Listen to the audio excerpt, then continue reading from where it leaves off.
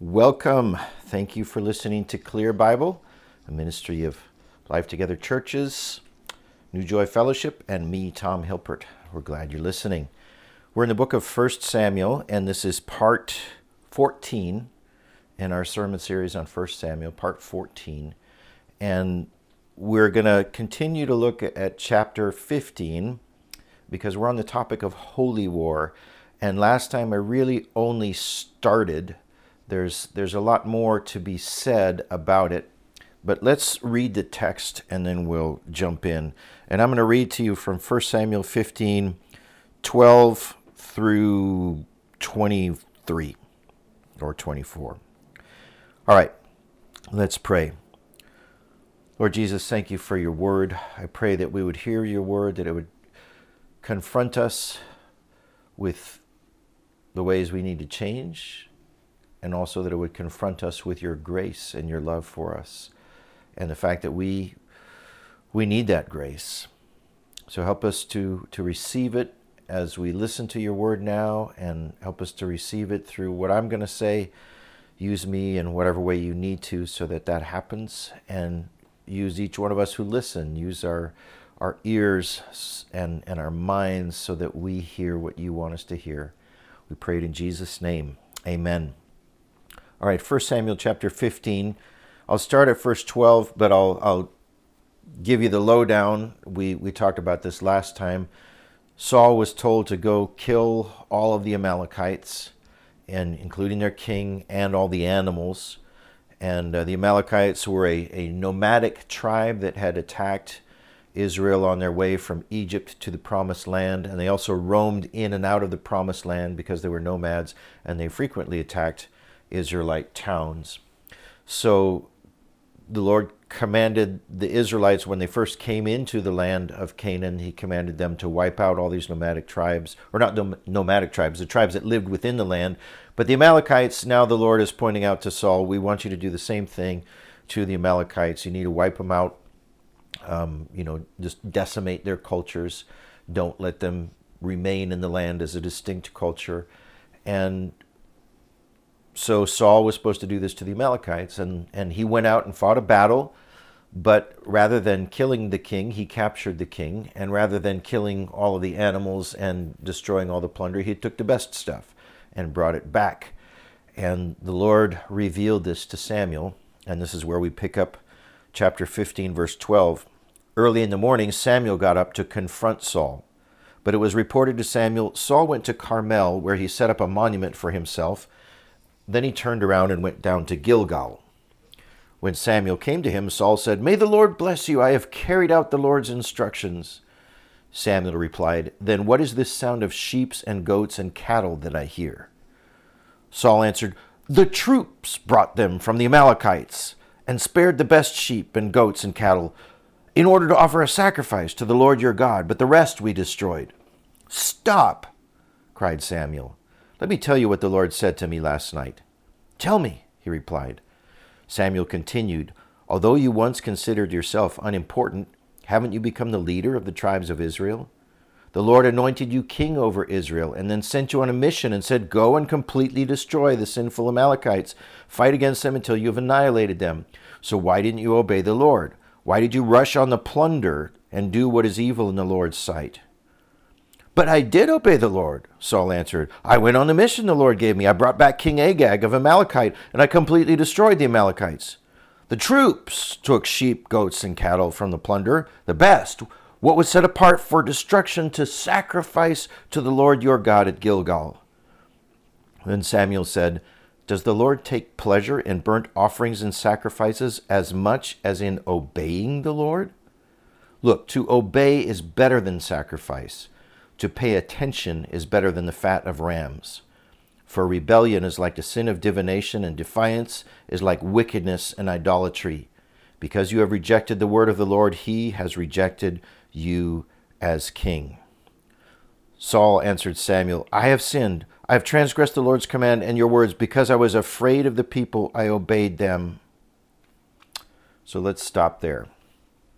So as I talked about last time I was trying to make the point that it's possible that these commands to annihilate or completely wipe out the various tribes was a command not to kill every single man, woman, and child and donkey, but, well, it was to kill every donkey, but it wasn't necessarily to kill all the people. It was to completely decimate and destroy their underlying cultures. The sort of talk of killing every man, woman, and child might not be literal. It was typical for the ancient Middle East, and there are many instances of it from history and even within the Bible that helps us to see it was normal to use that kind of exaggerated language, similar to the way I said that one sports team obliterates another. Having said all that, I don't think we can say definitively that it is not literal. And for those of you who aren't part of our local house churches here, I actually got some pushback on this. A lot of people said they didn't think I should be saying that actually they thought that it was literal. And I want to say it could be. It still definitely could be literal. I will not go so far as to say it absolutely can't be literal. I suspect that there's an idiom involved here, a cultural way of talking, but I certainly could be wrong. And even if I'm right, even if it doesn't mean the death of every single individual in these cultures, it clearly does mean literal physical death for a great number of people in those cultures, and it does mean the complete destruction of them as cultures. So therefore, even if it's not completely literal, there's a great deal of death and violence here, and we need to grapple with that. And the fact is, if we grapple with it in a non-literal way, as a non-literal command, we're also grappling with it as if it's literal. In other words, the process is the same. Even if it's not literal, we still have to do the same kind of thoughtful work to come to terms with these commands, because even if they're not literal, they certainly involve a lot of death and violence. And, the big thing we have to grapple with is how could a God that we claim is loving command that kind of violence? So we'll talk about that. First thing, this is not a satisfying answer, but it is a true biblical answer. God does not answer to us. That's the whole point of him being God. If God is what we believe him to be, the only self-existent being, the creator and originator of everything in our universe, if he is infinite and we are not, and we aren't, then God has the right to do whatever he wants. The questions are natural. I'm okay with us asking questions about this and saying, gee, this is hard to wrap our heads around. It's hard to become emotionally reconciled to these commands to violence. But our human nature kind of wants God to justify himself to us. And that is exactly the opposite of the situation that the Bible reveals. God does not have to justify himself to us. We have to justify ourselves toward him, or be justified before him. We're accountable for our actions before God. God is not accountable for his actions to us. If he is the God that the Bible reveals him to be, that's just not the situation. He has the right to do whatever he wants. And not only that, but he might choose to do something that we think is terrible, that we would, if we could, judge him for it. And yet, if only we had the same knowledge that God has, we would be able to see that what he's doing is actually good and right and amazing and wonderful. In other words, God's ways are often beyond our limited minds. We can't always understand what God is doing or why he would do a certain thing. And if he's God, we should expect that. So that's one thing. With that in mind, and hopefully that gives us a little bit of humility as we approach this, there are some things that we might be able to wrap our heads around a little bit with regard to this particular issue. In the first place, I think it's about holiness. Several weeks ago, I don't remember how many times ago, I shared a little illustration about what happens to sodium when it comes, pure sodium, when it comes into contact with water. It creates an explosion. Pure sodium cannot exist in the presence of water. And the greatest scientists in the world cannot actually make that happen. They could maybe shield them from one another, but if you actually have sodium in water, it explodes, and then you no longer have sodium in water. They cannot coexist. In the same way, sin cannot coexist in the presence of God. So unless there's some kind of intervention or shielding, God's presence will destroy sin. Now, we live after the time of Jesus, and Jesus and his sacrifice have reconciled us to God. They've dealt with that holiness and that sin problem for us. If we trust him, he has made us holy through Jesus. He, Jesus, took the destruction of sin into himself so that we could be spared. But sometimes we forget that without Jesus, God's holiness is a huge problem for sinful people. And by that I mean all people, because we are all sinners. Sin is so serious and God's holiness is so pure that if it wasn't for Jesus, every living thing associated in any way with sin would be destroyed. And so this command to go and destroy every little thing, every living thing of certain cultures, even if it's not literal, it's still a physical illustration of God's holiness and the sin problem. The Israelites, certainly imperfectly, were living in faith in God's promises to Abraham and Moses.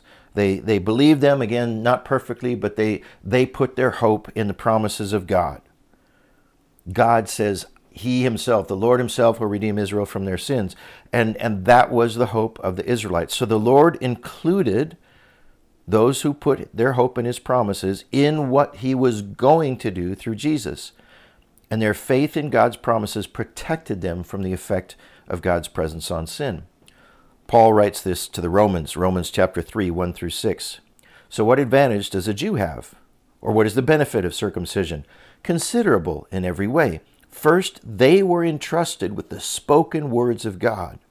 What then, if some did not believe, will their unbelief cancel God's faithfulness? Absolutely not. God must be true, even if everyone is a liar, as it is written, so that you may be justified in your words and triumph when you judge. But if our unrighteousness highlights God's righteousness, what are we to say? I use a human argument. Is God unrighteous to inflict wrath? Absolutely not. Otherwise, how would God judge the world? So this is one answer as well. Is God unrighteous to inflict wrath on unrighteous people? Absolutely not. God's presence destroys sin, whether or not you believe that is true. The only salvation is through Jesus Christ by faith, and that was true even for the people who lived before the time of Jesus. They didn't understand all of God's promises, but when they put their hope in the promises of God, when they put their hope in God alone, God included them in what he was doing in Jesus and what he was going to do through Jesus.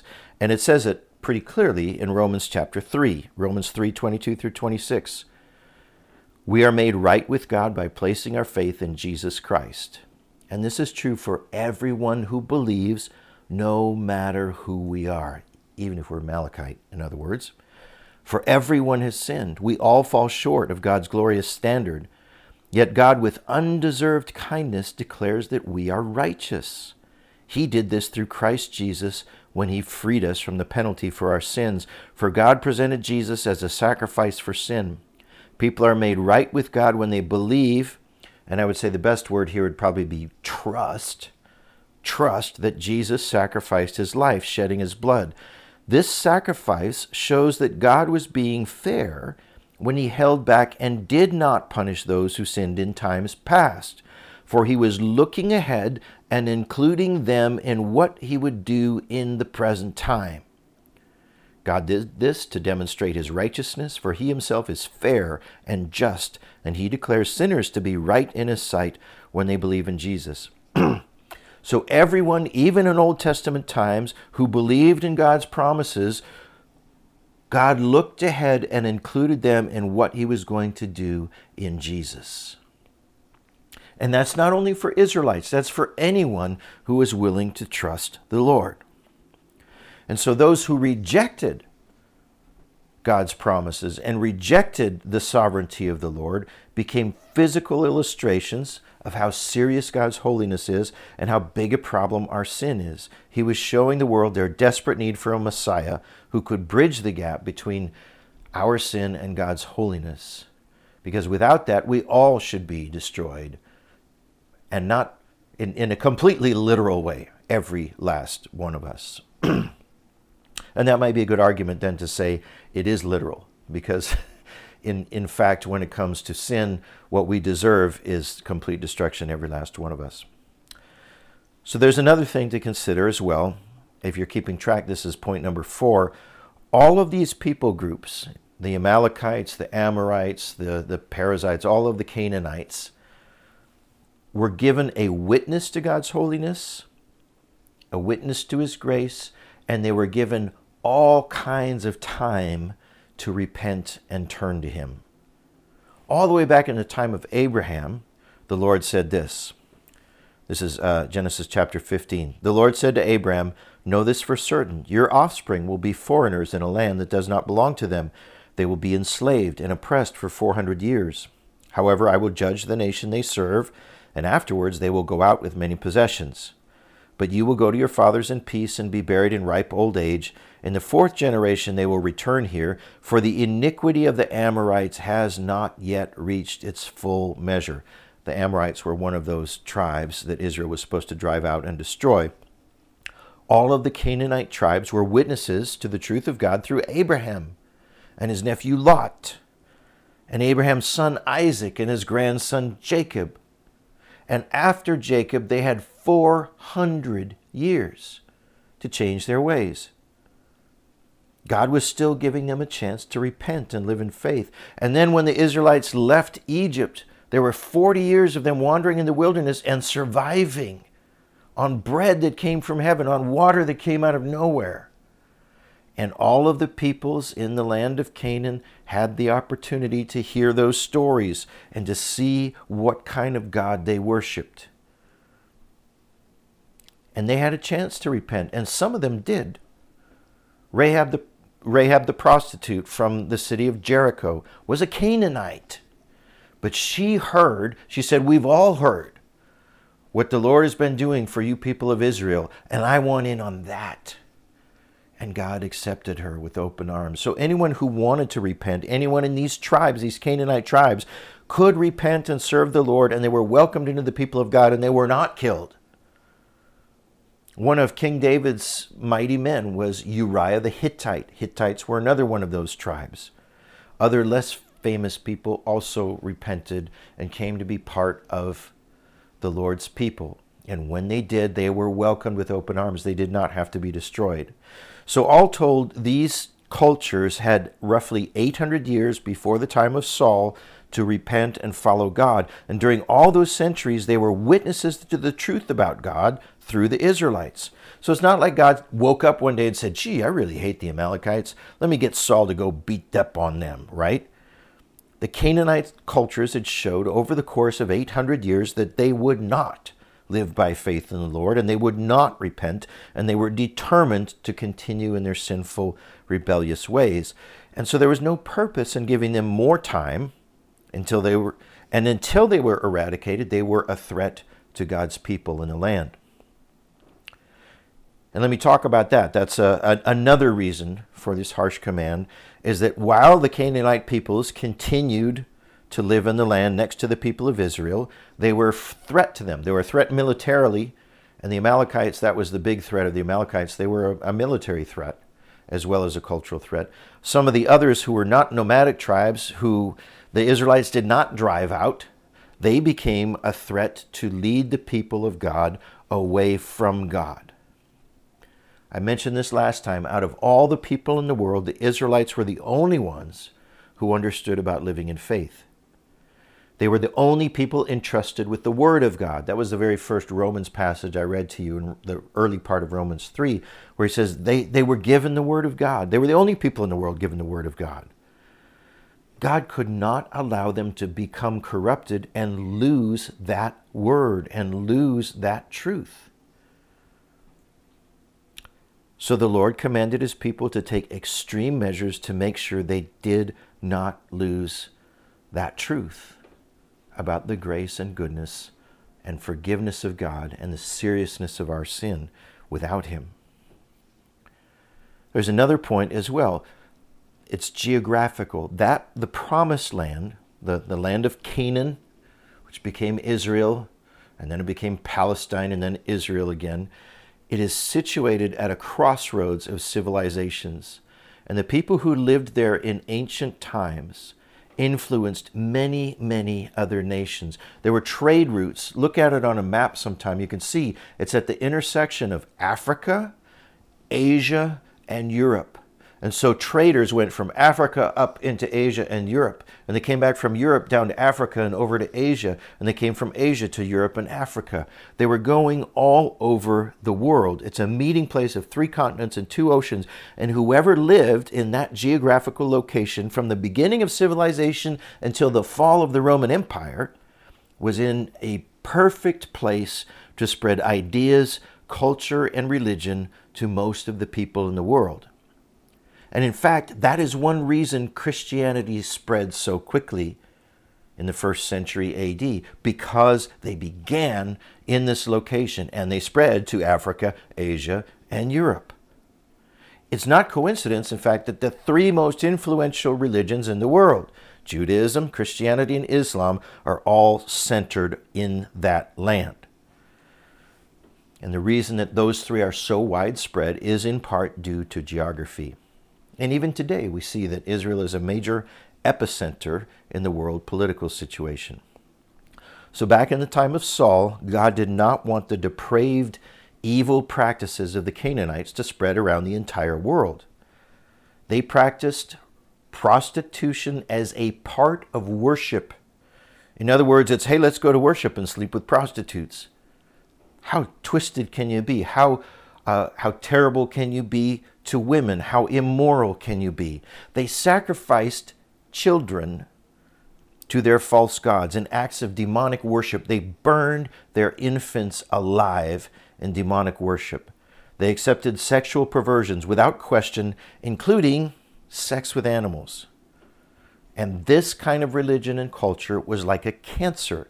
And it was situated in a prime spot, as I've been saying, to spread throughout the whole world. So God had to take the extreme measure of completely removing the cancer before it metastasized. He did not want the traders and travelers carrying these depraved demonic ideas all around the world. Leviticus 18:21 through 30 describes some of these practices. And some people don't realize this is the context here. It's talking about what the people of the land had done and how bad that was and why the Israelites were to drive them out. You are not to make any of your children pass through the fire to Moloch. That's the sacrifice of infants, in burning them alive to the god Moloch. Do not profane the name of your God. I am Yahweh. You are not to sleep with a man as with a woman. It is detestable. You're not to have sexual intercourse with an animal, defiling yourself with it. A woman is not to present herself to an animal to mate with it. It is a perversion. Do not defile yourselves with any of these practices, for the nations I am driving out before you have defiled themselves by all these things. This land has become defiled, so I am punishing it for its sin, and the land will vomit out its inhabitants.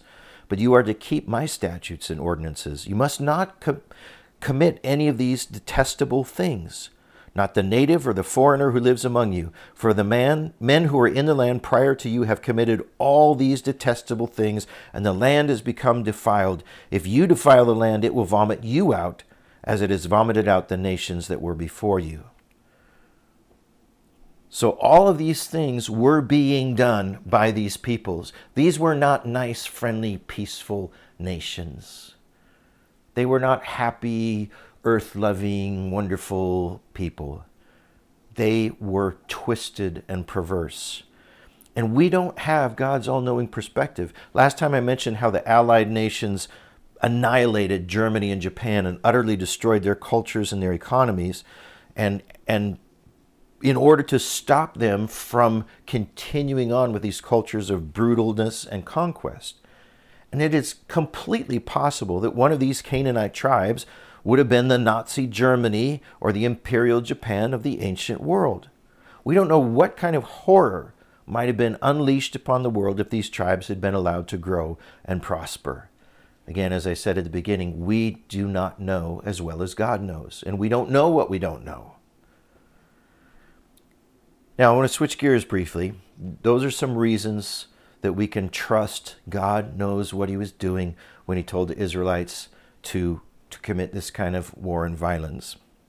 But another thing I mentioned previously is that Jesus made it very clear that his disciples are not to engage in war to kill his enemies nor to convert them.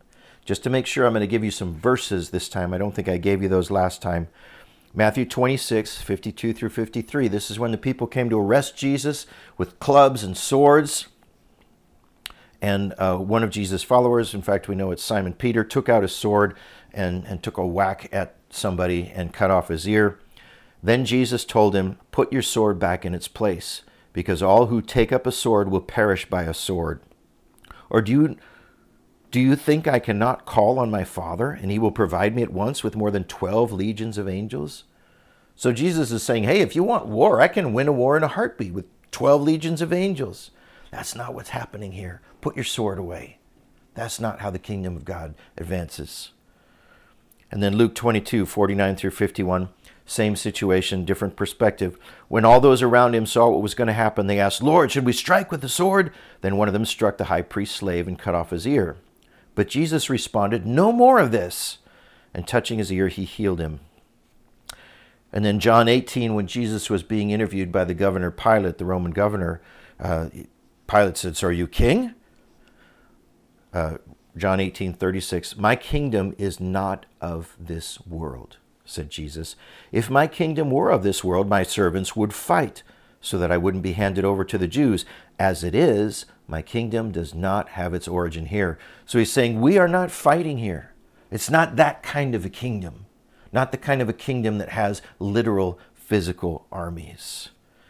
And then just in case you're worried about this, let's get to some of Jesus' core teachings, one of his most famous sermons, the Sermon on the Mount, Matthew chapter 5, 38 through 47. "You have heard the law that says the punishment must match the injury, an eye for an eye, and a tooth for a tooth. But I say, do not resist an evil person. If someone slaps you on the right cheek, offer the other cheek also. If you're sued in court and your shirt is taken from you, give your coat too. If a soldier demands that you carry his gear for a mile, carry it 2 miles.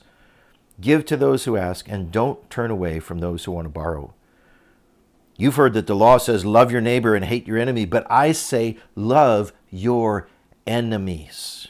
Pray for those who persecute you.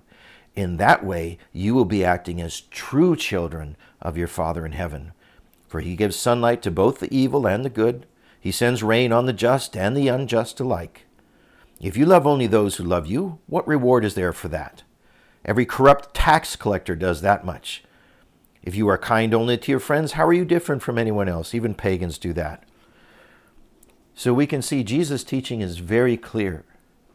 He says, if you want to be a child of your Father in heaven, the way this kingdom works, the way the kingdom of God works from now on, from the time of Jesus on, is love your enemies, pray for those who persecute you, be kind to those who are unkind to you.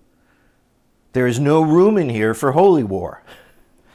And of course, throughout all the teaching, it's really clear Christian theology, how Christian theology interprets the Bible.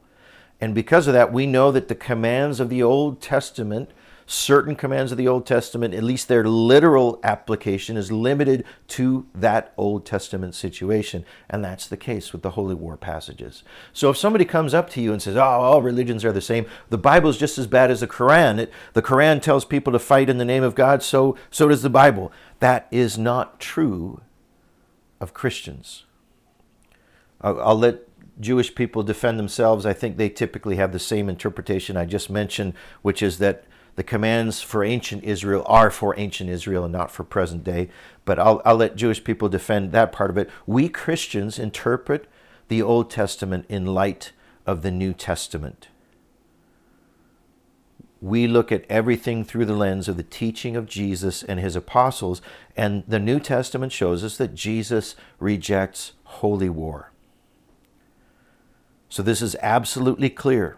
And again, even if we didn't have that, we would have the typical interpretive practice of saying the laws of ancient Israel are to be literally applied only in ancient Israel. And so this is absolutely clear. Christians have no command, and in fact are told not to engage in literal warfare to spread the gospel or to kill the enemies of the gospel.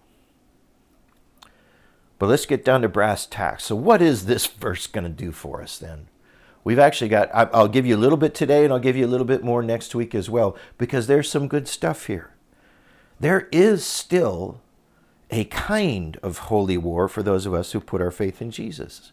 It's not literal warfare, but it is an internal commitment to follow Jesus, even if that means utterly rejecting something in our lives that's holding us back from him. Jesus commanded this type of quote-unquote war. It's a war on our flesh. It's a war on sin. It's not literal warfare with weapons. It's a war of the mind and of the heart and of the spirit. Jesus said this, if your right eye causes you to sin, gouge it out and throw it away. For it is better that you lose one of the parts of your body than for your whole body to be thrown into hell. And if your right hand causes you to sin, cut it off and throw it away. For it's better that you lose one of the parts of your body than your whole body to go into hell. And so when we look at Saul had his own thing in his own context, but the issue was he willing to radically obey what God asks for him? And we have that same challenge. Is there anything in your life today that you think maybe God wants me to leave this entirely up to him, to give this over to him for destruction or for whatever he might want to do with it? Is there anything he's saying to you, hey, this area of your life, that needs to belong to me completely. Give it all up. It belongs to me alone. It's time. Let it go. I'll give you a couple examples. I want to make sure you guys understand I never, ever write these sermons with specific people in mind. So if this hits you hard, that's between you and the Holy Spirit. It's not me thinking of you specifically, okay? Besides, there's something like 500 of you who listen to this all the time, so I don't even know most of you.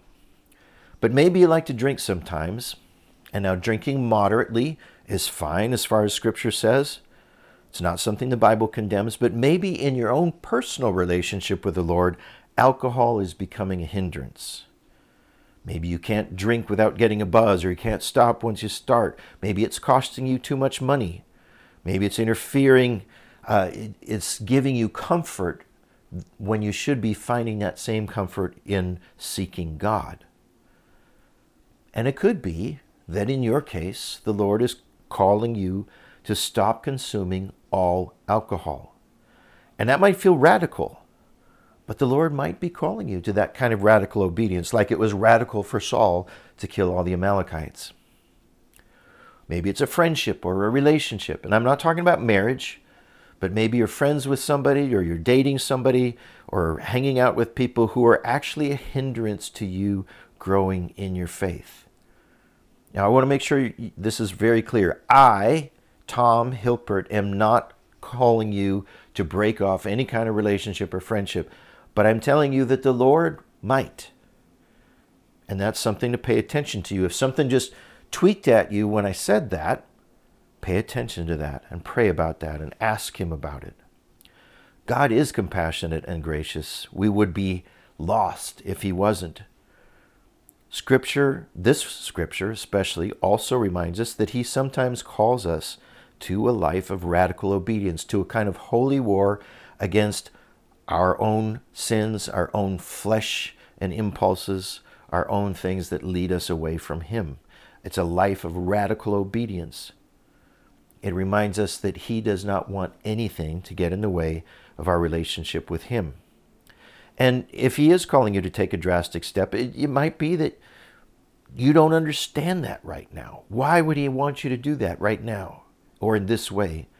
But we can trust that his reasons are good even when we don't understand. So let's take a minute now and let him speak to you about anything in your life that he might be asking you to, quote unquote, make war upon or to cut off or to eliminate. Holy Spirit, we do ask for your guidance here. Help us to see in our hearts, in our lives, what is interfering in our relationship with you.